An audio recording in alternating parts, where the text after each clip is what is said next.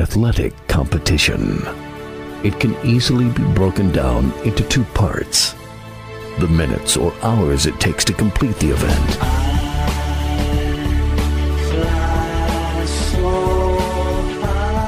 then weeks, months, and years of joy or heartbreak.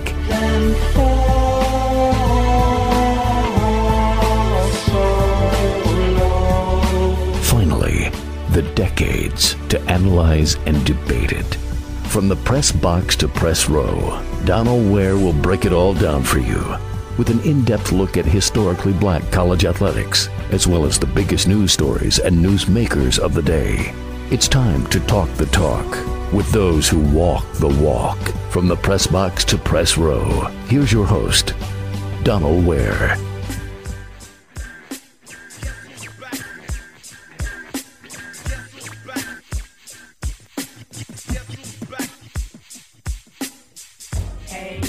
You've got it locked into another edition of the program. I am your host, Donald Ware.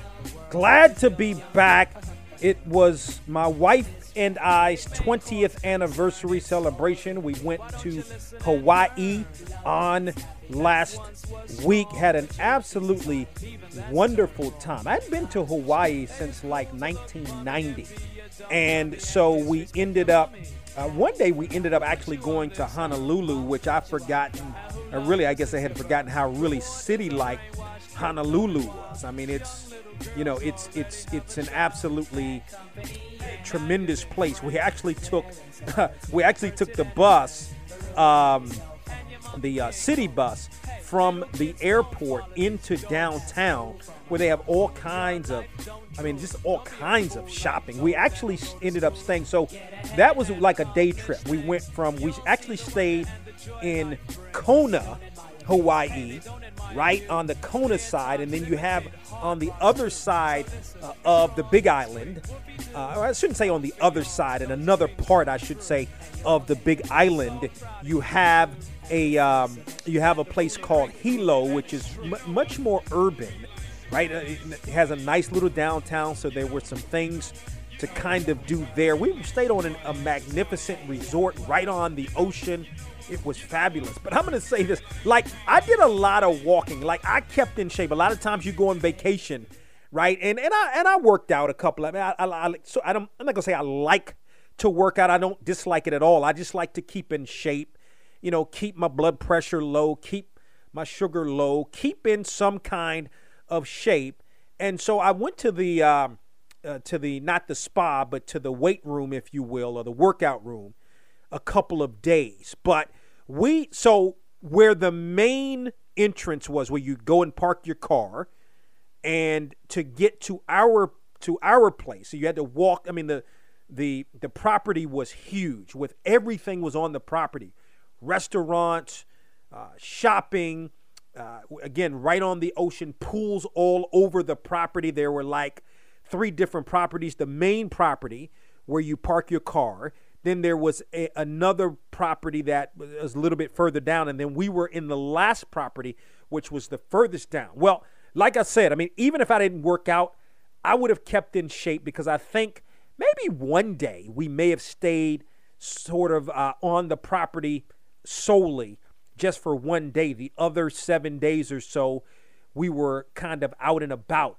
But to get from our room to where our car was no less than a 12-minute walk, no less. So it was really about a mile. It was almost a mile, right, to get to the car. By the time you get to where the hotel is on the initial or the main property, then by the time you walk down the steps and walk to your car where it may be, I mean, you've done a mile. I mean, you've done 15 minutes by that point. You've done a mile.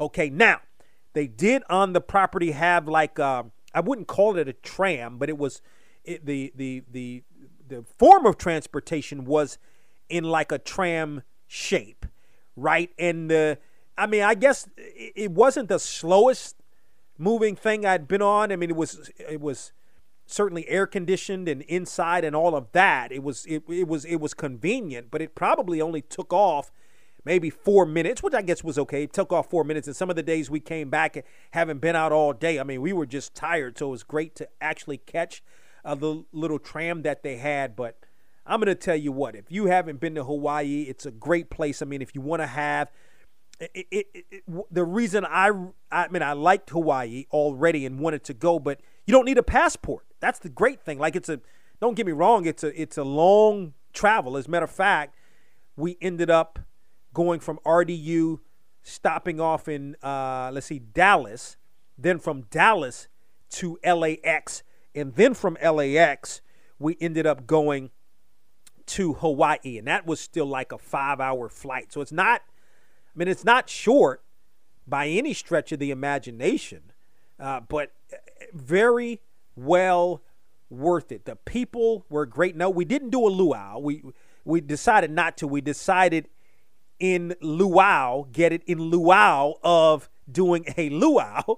We decided to actually take the 45-minute flight from where we were in Kona to Honolulu. Again, only 45 minutes, so it was great. Honolulu was absolutely tremendous. Got to eat some of the shaved ice. Oh man, the food was solid. It was definitely solid. It was a place where we were in, I think, while we were still in Kona, or not even in Kona. We had gone somewhere. I forget. We may have gone to a waterfall or something that was maybe, I don't know, 30 miles from where we were staying, and we ended up getting some like homemade food off the side of the road. The ratings were really great at this place.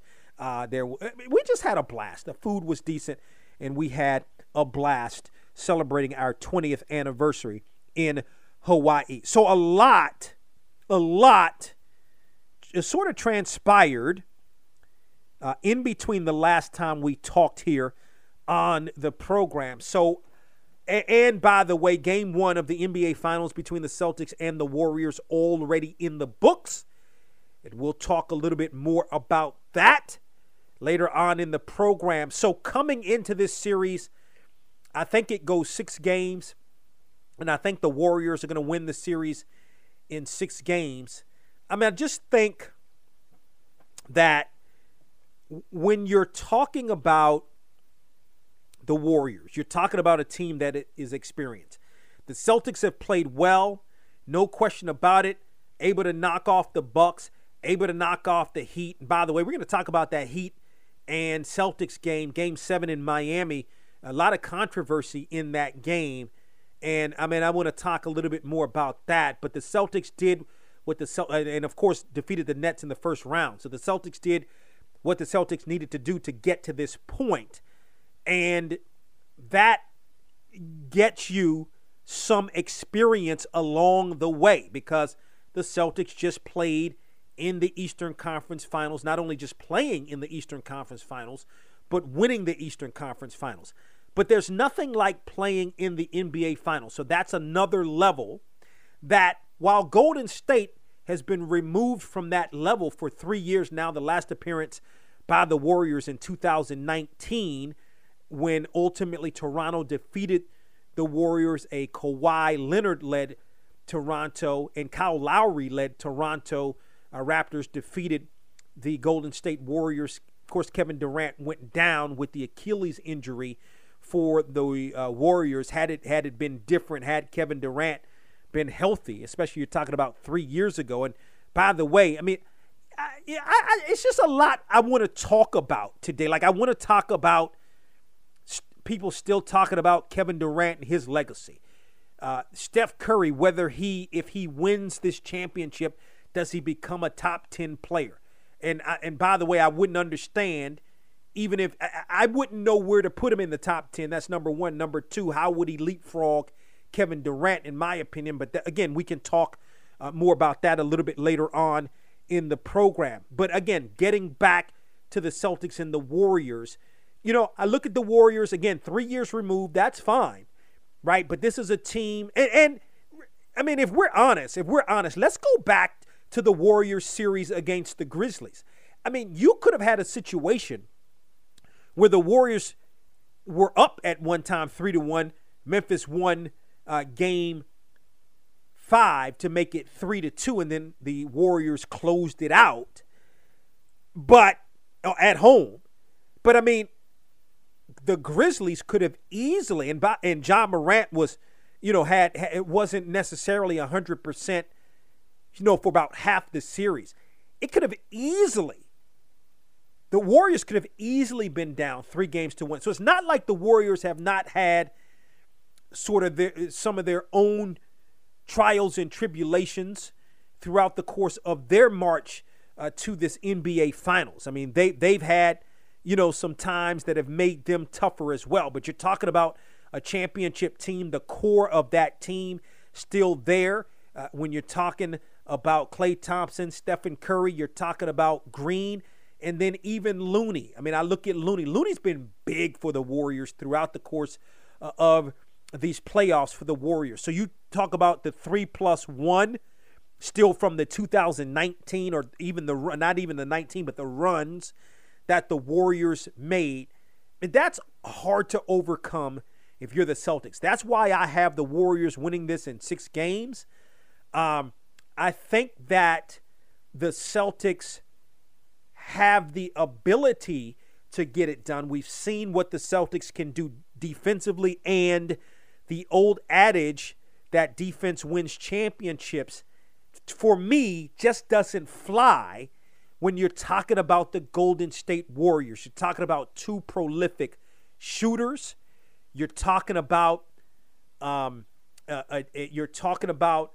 Andrew Wiggins, who is been really, I mean, we've been waiting to see this from Andrew Wiggins since he came out of Kansas in the draft several years ago. He's shown some flashes, but this year with Golden State put it together, made the All-Star team, and then he's had a solid playoff run.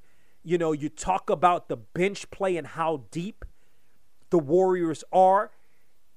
As good as the Celtics are defensively, and they are a good offensive team as well, are the Celtics. I just don't think the Celtics have enough, not enough defense to me, to be able to stop the Warriors. Now, if the Warriors miss shots, that's one thing. To be able to stop them, I don't know about that. I mean, we could have said the same thing about what the Warriors were, what the Celtics were able to do to Kevin Durant and the Nets. I just think they play. It's just a different ball. It's just a different situation. You have a prolific player and scorer in Kevin Durant, but then you also have on the other side a Golden State team that is more of a team than is the Nets. So it's a different scenario for the Celtics. I like the grittiness of the defense. Obviously, I really like Jason Tatum. He's becoming more consistent, not as consistent as I would like to see from him, but he's definitely becoming more consistent. But again, I really do have the Warriors in 6 games. Still to come here on the program, I'm going to have thoughts on Game 1 between the Celtics and the Warriors. Take a look also at Game 2, Sunday's Game 2, plus the legacy of Steph Curry. I should say, if he wins the title and the NBA Finals MVP, will he be a top 10 player of all time? Plus, why Miami should possibly be in the NBA Finals opposed to the Celtics.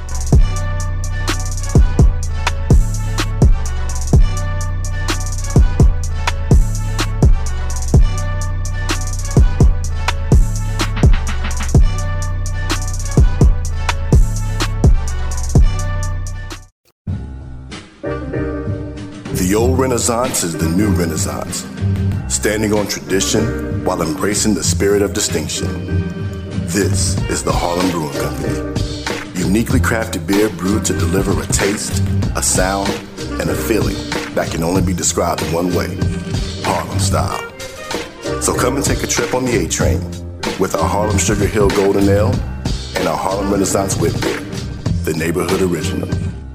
Sponsored by Harlem Beer Distributing North Carolina, served in Total Wine all over North Carolina, Fresh Market in North Carolina and Virginia.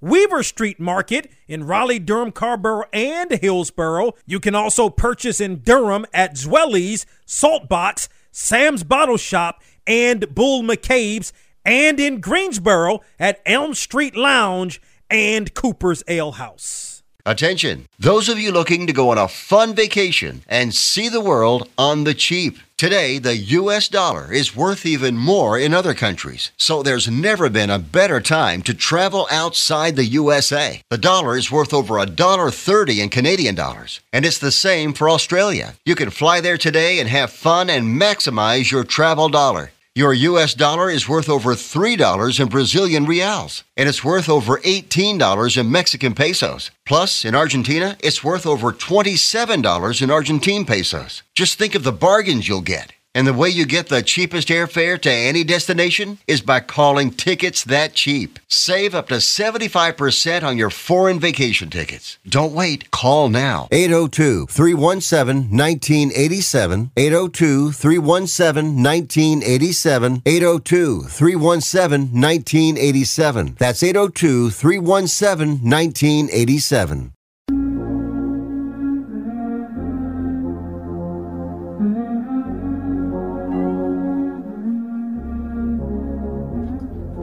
Ready or not, here I come, you can't hide. Gonna find you and take it slowly. Ready or not, here I come, you can't hide.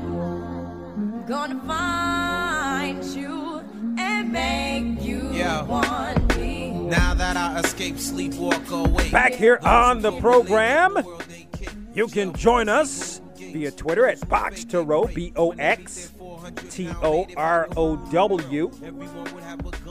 We're going to talk about Game 1 of the NBA Finals in a little while. I got to go back. I got to go back to last Sunday's game between the Celtics and the Heat. Game 7 of the Eastern Conference Finals. So it's interesting. I'm watching the game. And, you know, Miami matter of fact, Miami hung around a little bit. And if you remember early in the third quarter, Struss made a three-pointer, right? That I don't remember. I think Miami may have had the lead at the time, or I don't exactly remember. But then all of a sudden, the three-pointer was retroactively, or was taken off of the board. So 3 points came off from the Heat because it was determined that Struss actually stepped on the line, right? So, I mean, I'm going to tell you guys, and I don't know if you've listened to this program for any length of time, you know I'm not a fan of replay at all. And I don't know whose replay is worse, whether between all of the sports, even in college football, like I think with, I don't know, in not just college football, but college basketball also. I don't know who has the worst replay. I mean, I think to retroactively during the course of the game take points off the board to me is kind of Bush League. If you're the NBA, it's Bush League to me. I mean, this is professional basketball at its highest level, and we're taking off points during the course of a game. By the way, I had a chance, it looked to me like he did, in fact, and I get it. We want to get the calls right and all of those kinds of things, right? When I went back and looked at the tape in slow motion, of course, you can always go back and look back. I thought, even when they showed the replay at the time, while the game was still going on, I thought he was out of bounds. You go back and look at the video, did his heel come all the way down? I mean, I still thought so. Heard a lot of talk about this. People didn't think so. But, I mean, I think at the end of the day, if in a scenario like that, if you want to, if we want to have the challenges, like, again, I am an opponent. I am a big opponent of instant replay. I think while you want to get the calls right, I think it takes away from the game in some respects. I think it takes away from the human element of the game. I mean, yeah, we can go back to the Rams, and the Saints in the NFC Championship game going back several years ago. I mean, that was just erroneous. By the way, let's not forget the Saints still had an opportunity to win that game and did not. Still had an opportunity on that drive and did not capitalize. So we got to take that into account. But if you have something that's egregious, erroneous, something along those lines, I get it. But even in the course of the game, let's say the referees totally missed it and he definitively stepped out of bounds. We're now taking points off the board in the middle of the game or changing the score as if this is not the NBA or not professional basketball at its highest level. Like, I totally disagree with that. I disagree. I mean, I guess the call was right from my perspective, but again, we're still not 100%. I think it has to be definitive in order for points to be taken off the board. That's the thing about it. Like, I think it was, right? But I mean, if you look at it from different angles, if you slow it down, exactly, I mean, does his heel really hit the line? Are we sure, extremely sure about that? And we can talk about the flow of the game and does one, missed call, or in this case, taking 3 points off the board decide a game? I mean, if the game flowed the same way as the game did, with those 3 points taken off the board, then it definitely hurts the Heat. Why? Because the Heat would have been up 1 point at that time. You count that three-pointer, everything happens the way it was supposed to have happened, or as it did happen in that ball game from the time the three-pointer was made on. At that time, the Heat lead by 1. It doesn't mean they're going to win the game, but it means at that time the Heat leads by 1 point. Okay? Maybe things could have been different. If that 3 is counted, some other kind of scenarios could have happened throughout the course of a game to make the game different. I just think that I just don't like replay for these reasons, because that was not, and specifically in this case, it was not definitive as far as, because I could look at it from a different angle and say, well, I'm not really sure if his heel definitively hit the out-of-bounds line, although I think it did. Taking points off the board in the course of a basketball game is just plain wrong. It's Bush League. And, again, even with replay, like we're replaying, we didn't even stop the action, right? It's not like they said, okay, we're going to stop the action and take a look like they do in college basketball, which I cannot stand that. We'll stop play and go back and see, if this happened. I mean, I think we can be selective about replay. I think we can. I think it's where replay sits in all of sports. It's an all or nothing proposition. It's either we review it and we review, not something like the example I gave with respect to the Saints and the Rams going back a couple of years ago, which was egregious. We can review something that's minute, or something, so we are reviewing it all, or we review nothing. I would prefer, my preference would be to review nothing.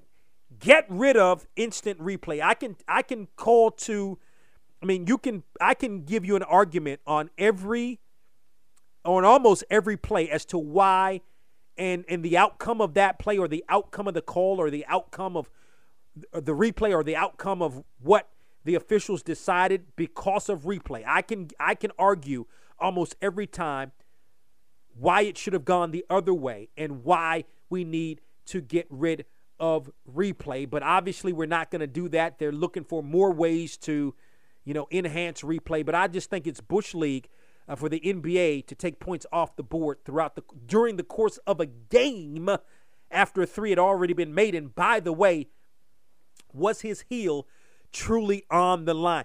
also speaking about that Miami game, because now, right, if all things happen the way they were supposed to happen, everything plays out in that same way, then we're not talking about Jimmy Butler's pull-up 3 with the Heat down 2. I think it was, how much time was it? It was within a minute of the game. I mean, I liked Butler's pull-up. I had no problem with it in the course of the game. If you remember, earlier in the game, maybe right before the half, he had a similar shot that went in, right? And you could argue, could he have taken it to the basket? Would it have been better to take it to the basket? Of course, hindsight is 20/20. Maybe he had a better one-on-one situation. Jimmy Butler is a great finisher. He is one of the game's great finishers. In other words, talking about finishing through contact, getting those and one calls. He's one of the best in the game. Maybe he could have gotten one of those calls. He had a one-on-one situation. He opted to pull up for the 3. He hit a shot like that a little bit earlier in the game, so I had no problem with that. The Heat didn't. I would actually argue that the Heat lost the game more based upon the three-pointer early in the third quarter that was overturned than the pull-up three-pointer that Jimmy Butler took and ultimately did not make. I would argue that cost the Heat the game more. Jimmy Butler had a really good game. He had a really good last 3 games, maybe a little bit inconsistent when you talk about the course of the series.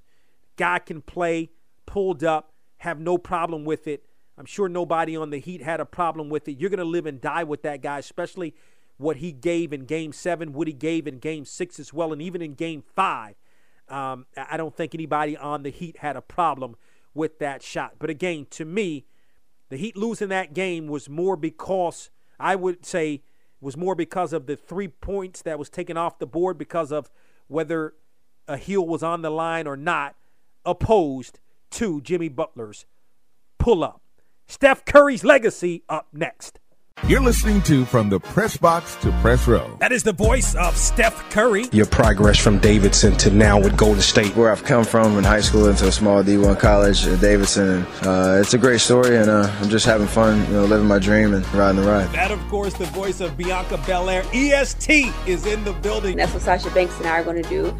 We're going to WrestleMania. We're going to create history. We're going to be the first 2 black females to have a title match at WrestleMania. I always say representation is not a request, it's a requirement. And I'm going to try to become SmackDown Miss Champion. But it's more than just creating a moment and becoming a champion. Just by us standing in the ring, we are representation for women, for black women. And so that's an amazing feeling to be able to be that person and be on that platform and the grandest stage of them all and be able to create history. It's an honor. That is the voice of Kevin Durant. I'm excited I get to play for them. They support us in everything we do. It's a joy to, go to work and know that you're going to be, they're going to cheer for you as loud as they can, no matter who you're playing. I'm talking about none other than Serena Williams. That was definitely one of the better matches I've ever played. I've had just like that. I was really focused, just really, excited. Rob Manfred is the commissioner of Major League Baseball. Players that have been accused in their career of using performance-enhancing drugs, should they be in the Baseball Hall of Fame? I'm going to focus on one word in your question, okay? Accused. Players who have tested positive or there's otherwise been real solid proof that they were involved with performance-enhancing drugs, I think that Hall of Fame writers are entitled to make their own judgment about those players as to whether they think that performance-enhancing drugs or their use of performance-enhancing drugs should prevent them from being in the Hall of Fame. You cannot determine who used performance-enhancing drugs by the way a player looks. It's simply not possible. The one and only Michael Strahan. Always good to talk to you. Hopefully next time it won't be, 14 years we can get to it. Man, it's good, and you're encouraging people to be better and do better, and that's what I love, man. So thank you. I appreciate you. I'm talking about none other than Common. Well, I ended up at Sam just because I wanted to major in business, and Sam, you had the illustrious school of business. Then I found out that business was the key. That's what I wanted to do. NBA All-Star Chris Paul. That was great to bring it back to Winston-Salem State University, Black College, something that my city had never seen before, may never see again, and Just having a up-close and personal feeling with LeBron James, Kevin Durant, Melo, it was exciting. I'm grateful for those guys coming out. He is Stephen A. Smith. Congratulations on all the things y'all have done. Congratulations. Keep up the hard work. Winston-Salem State, I had an absolute ball. The only part that was bad was the basketball, because my first year there, I cracked my kneecap in half. If I had one thing that I could do over, it would be that I would be there 100% healthy so I could really showcase what I could do. But outside of that, there's absolutely nothing that I would have changed. It was the greatest years of my life. Simone Biles. I guess I just go in there with a positive, open mind of just doing what we do in training and going out there and doing the best that we can do and just have fun with it. I didn't really think of the outcome, but I knew that we had been training hard and we were just ready. Greatest football player to ever play, Jim Brown. Muhammad Ali was a principal person in the country at the time, and he stood up and said that he was not going to the service because it was against his religion. Called all the top black athletes together, along with Carl Stokes, the first black mayor of a major city. So I'm glad you brought that particular incident up. Snoop Dogg is on the mic. Pay attention. Oh, man, thank you for having me play in a real way. I mean, I'm so honored. Hillview Football League has done so many wonders. We got over 200 kids that have graduated from high school. We have over 50 kids that have gone to Division I. Kyrie Irving. Playing at Duke for Coach K, what was that like and how that prepared you for the league now? Playing 11 games, a lot of people think that's not a big package for you to become a better player, but for me it was. Playing for Coach K, he gave me the keys to the car, and I was driving it in the first 8 games, and being a part of something special like that, and having the brotherhood built at an institution such as that one is an experience that you never forget. Ice Cube has been our guest. Hey man, thanks for letting me talk a little music, movies, and sports. Hey, my favorite 3 topics. Hey everybody, what's going on? This is Anthony Anderson, international movie star and funny mother. And you're listening to From the Press Box to Press Row. From the Press Box to Press Row is the sports talk show that is the voice and the talk of HBCU sports, with a flair for pro sports talk and entertainment. Check the show out online at www.boxtorow.com. That's From the Press Box to Press Row, real, relevant radio.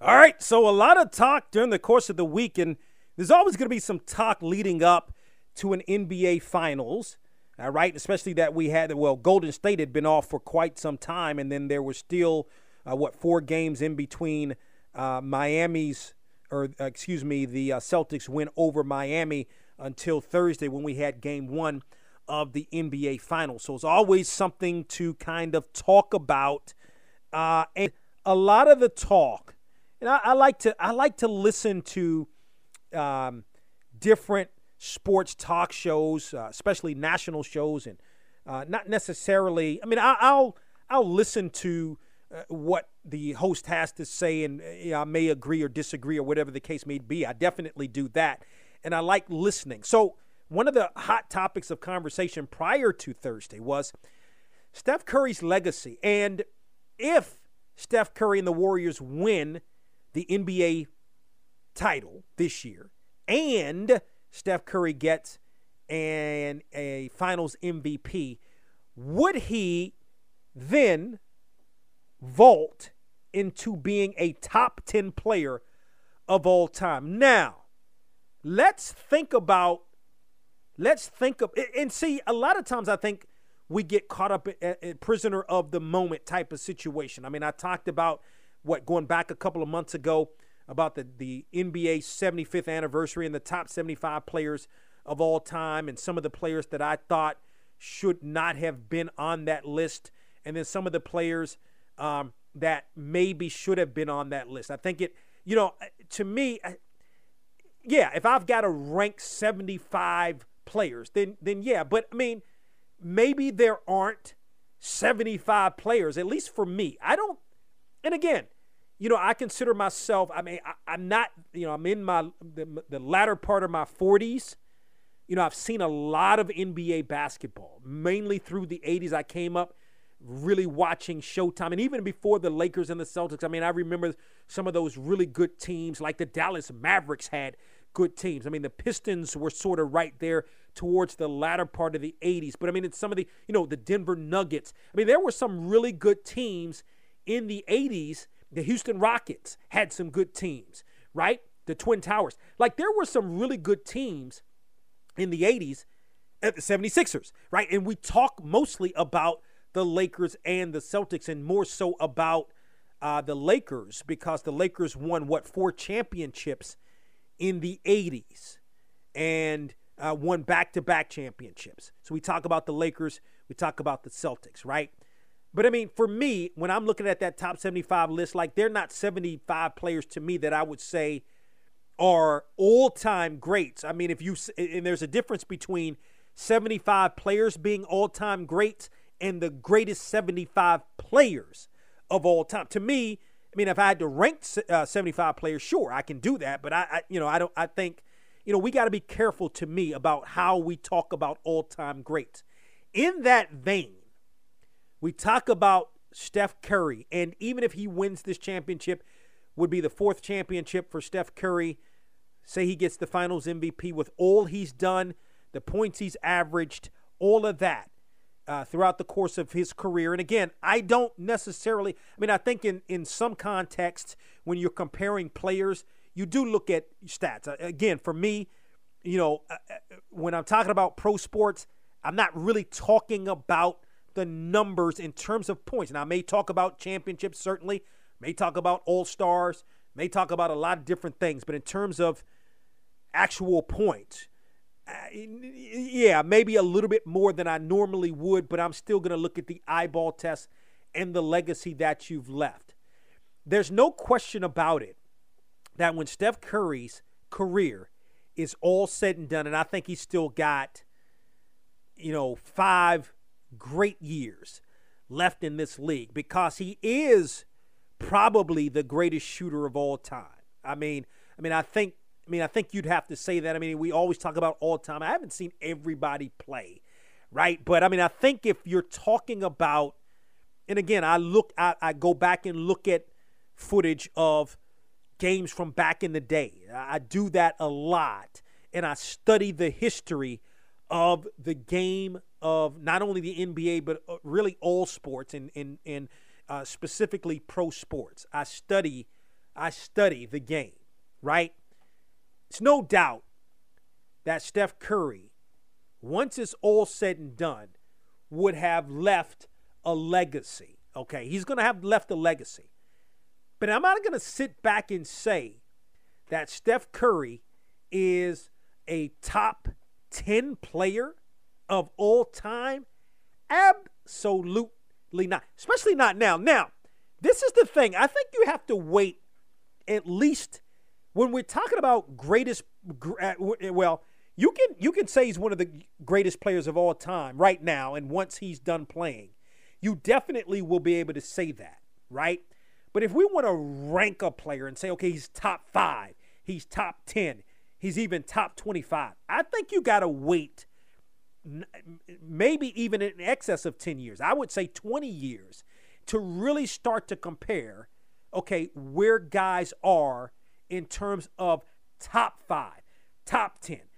Could it be where he sits? Let's be specific about this thing.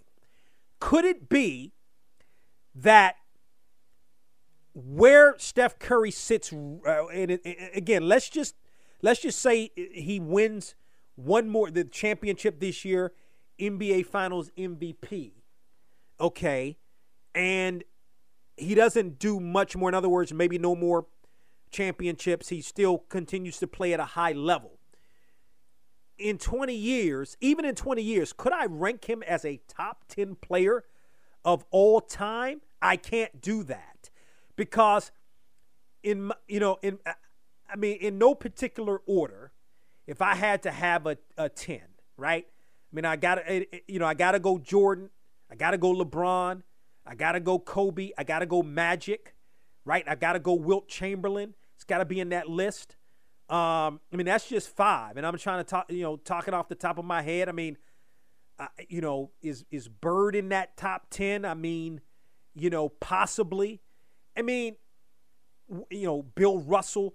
There's so many guys that you can really name, and I can name. I know I have it here, right? But this is just kind of off the cuff. I don't have any notes of top 10 players and all those kind of things right in front of me. You know, I mean, I can talk about Tim Duncan, right? Through 3-4 championships. I mean, what he was able to do.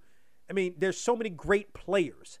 To me, Steph Curry's not one of the top 10 players of all time right now. And I would say that even if he wins the championship, NBA Finals MVP going down, because those 7 or 8 players that I mentioned, and there's, probably I would say 7 more at least that I didn't mention, that would be top 10 players of all time, cannot be a prisoner of the moment because a Magic Johnson and what Magic Johnson was able to achieve. Kareem's got to be in that list, right?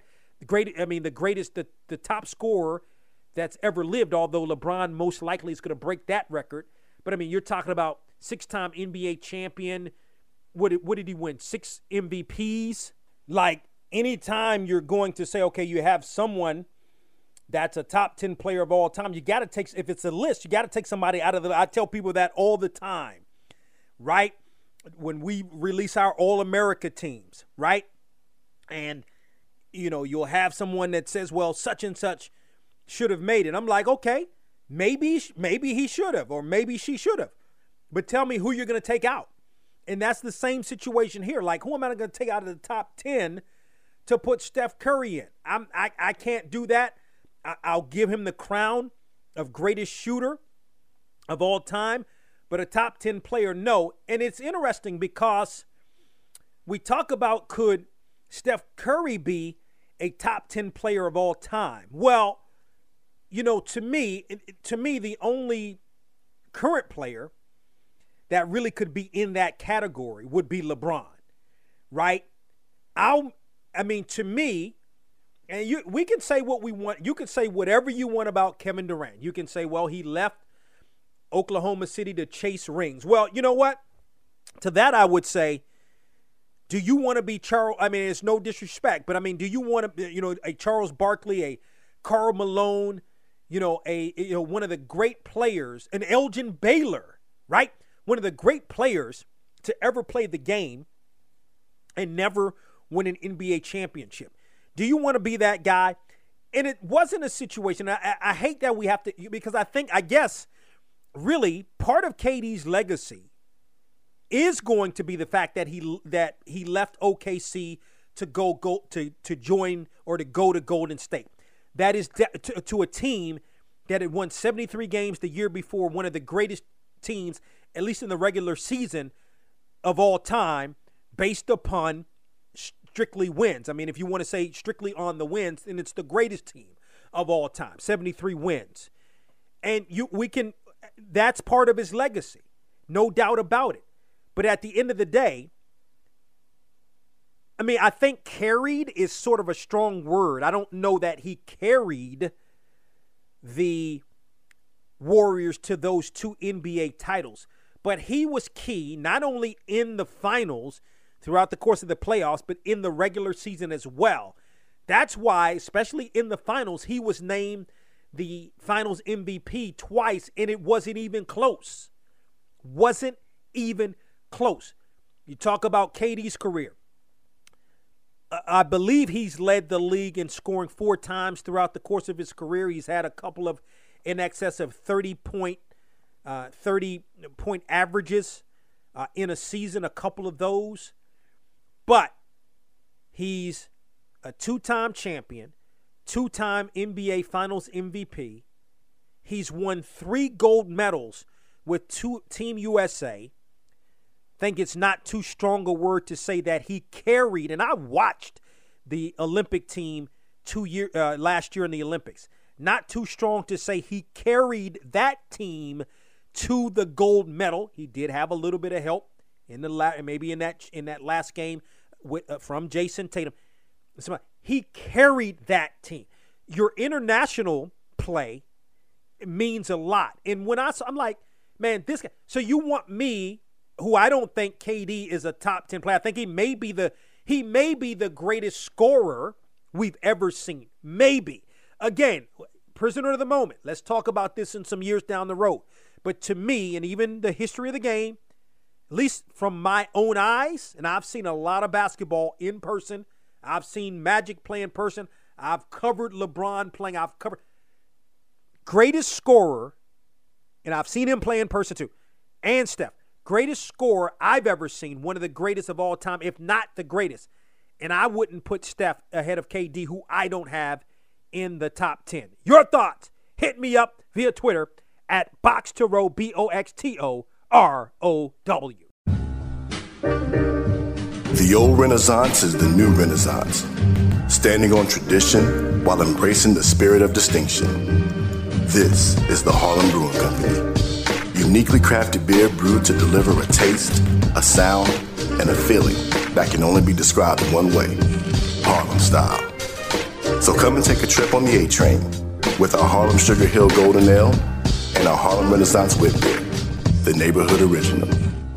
Sponsored by Harlem Beer Distributing North Carolina, served in Total Wine all over North Carolina, Fresh Market in North Carolina and Virginia, Weaver Street Market in Raleigh, Durham, Carrboro, and Hillsborough. You can also purchase in Durham at Zwelly's, Saltbox, Sam's Bottle Shop, and Bull McCabe's, and in Greensboro at Elm Street Lounge and Cooper's Ale House.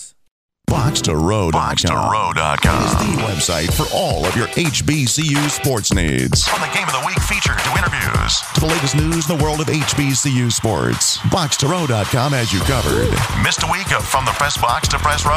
Box2Row.com has all the archive shows. Don't forget to check out the All-American teams and weekly media coaches polls. From the Press Box to Press Row and Box2Row.com, your HBCU sports leader.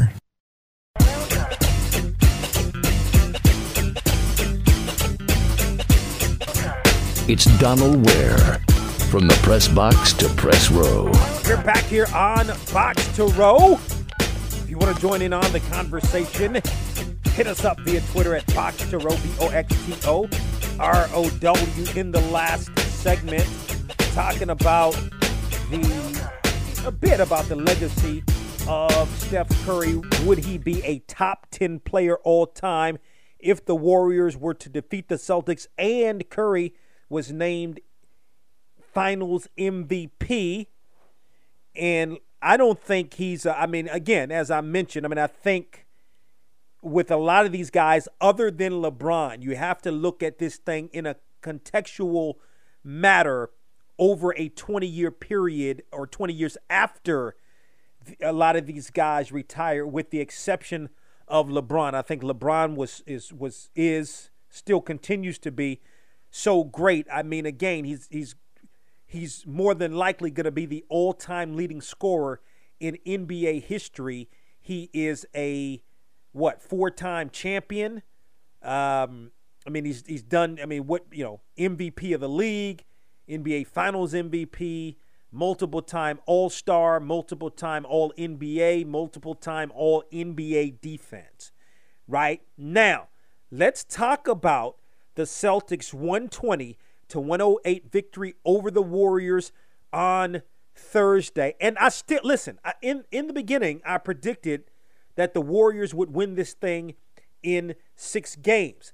Listen, there is still opportunity for that to happen. Give Boston a lot of credit in this game. I thought Boston played exceptionally well. Not so good in the third quarter, but Boston played well in the second quarter and the fourth quarter, specifically outscoring the Warriors 40-16 in a dominating fashion, dominating performance in the fourth quarter after being outscored 38-24 in the fourth quarter. I look at this game, and we can talk about, first of all, it was really a three-point barrage.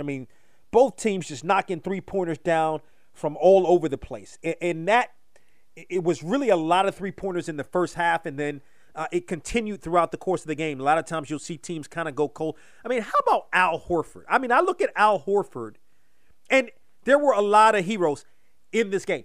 By the way, Jason Tatum didn't play particularly well in this game. I thought he settled for a lot of jump shots, and Jason Tatum is no doubt one of the top 10 players of this league. one of the young stars of the league. There's no question about it, but he can be inconsistent at times. He had 12 points in the ball game, but I thought he settled for, I think he may have been 2 of 12 or 3 of 12, 3 of 13, something like that, but I thought he settled for way too many jump shots. Okay, when you're a guy like that, you've got that kind of size, you've got the ability that a Tatum has, you got to take the ball inside, get those easy buckets and then come back and step back outside, gain that confidence. He continued to take threes. Most of the threes that he took were wide open, and the Warriors were content with giving him those threes. But I thought Al Horford had an excellent game. Jaylen Brown. Now, a lot of times we talk about Tatum and how great Tatum is, and Tatum is great. Brown is great too. Brown has some greatness as well. And this is also the thing about Brown. He's way more consistent. His consistency is way more. I mean, he's a consistent player. 24 points in the ball game. He was relatively efficient. But I'm going to tell you where I really think, and we're going to break this thing down, but I'm going to tell you where I thought the Celtics really won the game, and that was bench play, right? Look at Derek White, 21 points in the game, hit a bunch of, I mean, he was hitting threes from all over the place. You look at timely buckets by Peyton Pritchard, had a decent game. I mean, these guys came off the bench and played well. And then Marcus Smart was unbelievable, especially Marcus Smart, especially in the first half. Marcus Smart was hitting threes from all over the place. He was almost not quite matching Steph Curry, who was unbelievable. More so, Steph Curry was more so unbelievable from the three-point range, I thought, in the first half, not so much in the second half. And that's like, I'm not putting this on Steph. Like, I think if you look at the Celtics, again, Al Horford played well. The bench played well. Marcus Smart not only played well in the first half, hit up some big shots, in the fourth quarter. His defense throughout the course of the game was really, really good. And then Jaylen Brown was just steady throughout the course of the game. So when you have sort of those intangibles, meaning the bench and Al Horford going 6 for 8 from three-point range, that, Jason Tatum doesn't have to necessarily be great, and he wasn't. And I promise you, he's going to be better in Game 2 on Sunday. I mean, we've seen this from Jason Tatum. Bad game, good game, bad game, good game, bad. That's how it's sort of been for him, right? But Jaylen Brown's sort of that steady guy, and then you get good defensive play from the team as a whole. And I thought Robert Williams was really, really good as well in the ball game. I thought for the Warriors, first half, Stephen Curry was unbelievable. Third quarter, he seemed to start to get some momentum back. And then in the fourth quarter, not much of anything. Now, you look at the points. I mean, he had 34 points in the ball game. But, I mean, you look at the field goal percentage. And, I mean, the field goal percentage, not the field goal percentage. I mean, I think he had a decent field goal percentage. But what I mean is in the fourth quarter, he disappeared. And see, therein lies the problem. And that's sort of been the sort of debate. Now, there's no Kevin Durant, right? There's no Kevin Durant now. Now, the Warriors should have the better team, and I still think the Warriors will win it in 6. And it's Steph Curry's time to shine. And, boy, he put on a show, especially in the first quarter. He had to come back sort of in the second quarter. He had that rest, kind of a long rest. Started out cold, started to hit some shots in the third quarter. And then, I mean, it wasn't just him, but in the fourth quarter, the Warriors went cold as a team, right? Clay was good, first half hitting some big shots. Just when you talked about second half and the fourth quarter, didn't give you much. Jordan Poole is he's trying to still find his way. I mean, he hasn't arrived, right? But I mean, he's a solid player, but he's still, I think, trying to find his way. And then on top of that, for a young guy like that, playing in his first NBA Finals. I mean, that had to sort of be a tall task. You know, I thought Otto Porter was solid throughout the game. I thought Andre Iguodala gave you some decent minutes, okay? But, you know, and Andrew Wiggins was I mean, when you look at these guys, I mean, they're solid, but that fourth quarter, being outscored 40-16 in the fourth quarter, you got to give the Celtics defense a lot of credit. But I also look at the Warriors. I mean, honestly, it was mostly the Celtics defense and giving the Celtics defense credit. Now, perhaps the Warriors ran out of gas in the fourth quarter. I mean, had, in the third quarter, a 15-point lead, but you looked at Boston, and Boston continued to hang around. And as I watched this game, and I watched the entire game, as I saw when a Marcus Smart wasn't in the game, right? Because if you remember, Marcus Smart in the fourth quarter didn't play like the first 6 minutes. Some of those other guys really played those minutes and did well, more specifically, Derek White. Timeout is called with about, I think it was about 6 minutes left in the game. Maybe about 4, I can't remember if it was the 6 minute mark or it was Celtics called a timeout. It was at like the 4.5 minute mark, right? Had already regained the lead, put Marcus Smart back in the game. I'm like, okay, I thought that was the right move, even though a lot of times, you know, you can go with the guys that are hot, but you got to go with the guys that got you there. Marcus Smart was a guy that got you there, and also his defense was tremendous. And once he was inserted back into the game, he did extremely well on defense. He hit a big shot. He hit if memory serves me correct, hit a big shot late as well, right? So, you know, you look at his play. He's the heart and soul of that team. You know, he gets you off to the really good start, finishes the game with 18 points. It was just a balanced effort and a balanced attack by the Celtics. I'm definitely giving the Celtics more credit than I'm definitely saying the Celtics took that ball game. They wanted it more. They were more high energy in the fourth quarter. I really believe that the Warriors may have run out of gas a little bit there in the fourth quarter, and they're going to have to be able to pace themselves in Game 2 on Sunday. Go back to San Francisco for Game 2 on Sunday. If I take a look at Game 2 on Sunday, I mean, I don't know that the Celtics can shoot as well as the Celtics shot from the field as a whole, and then also from the three-point line. I'm not sure if that can happen. I know it can happen for the Warriors because the Warriors also shot well from three-point range. I think Steph will be fine. But, again, the knock on Stephen Curry in the finals has been he hasn't been able to produce, especially in the fourth quarter, in some of these games. That's only game one, right? So, you know, we have to wait and see. Only one game. And, you know, again, they're back at home. He's not going to have back-to-back bad games. But at the same time, neither is Jason Tatum.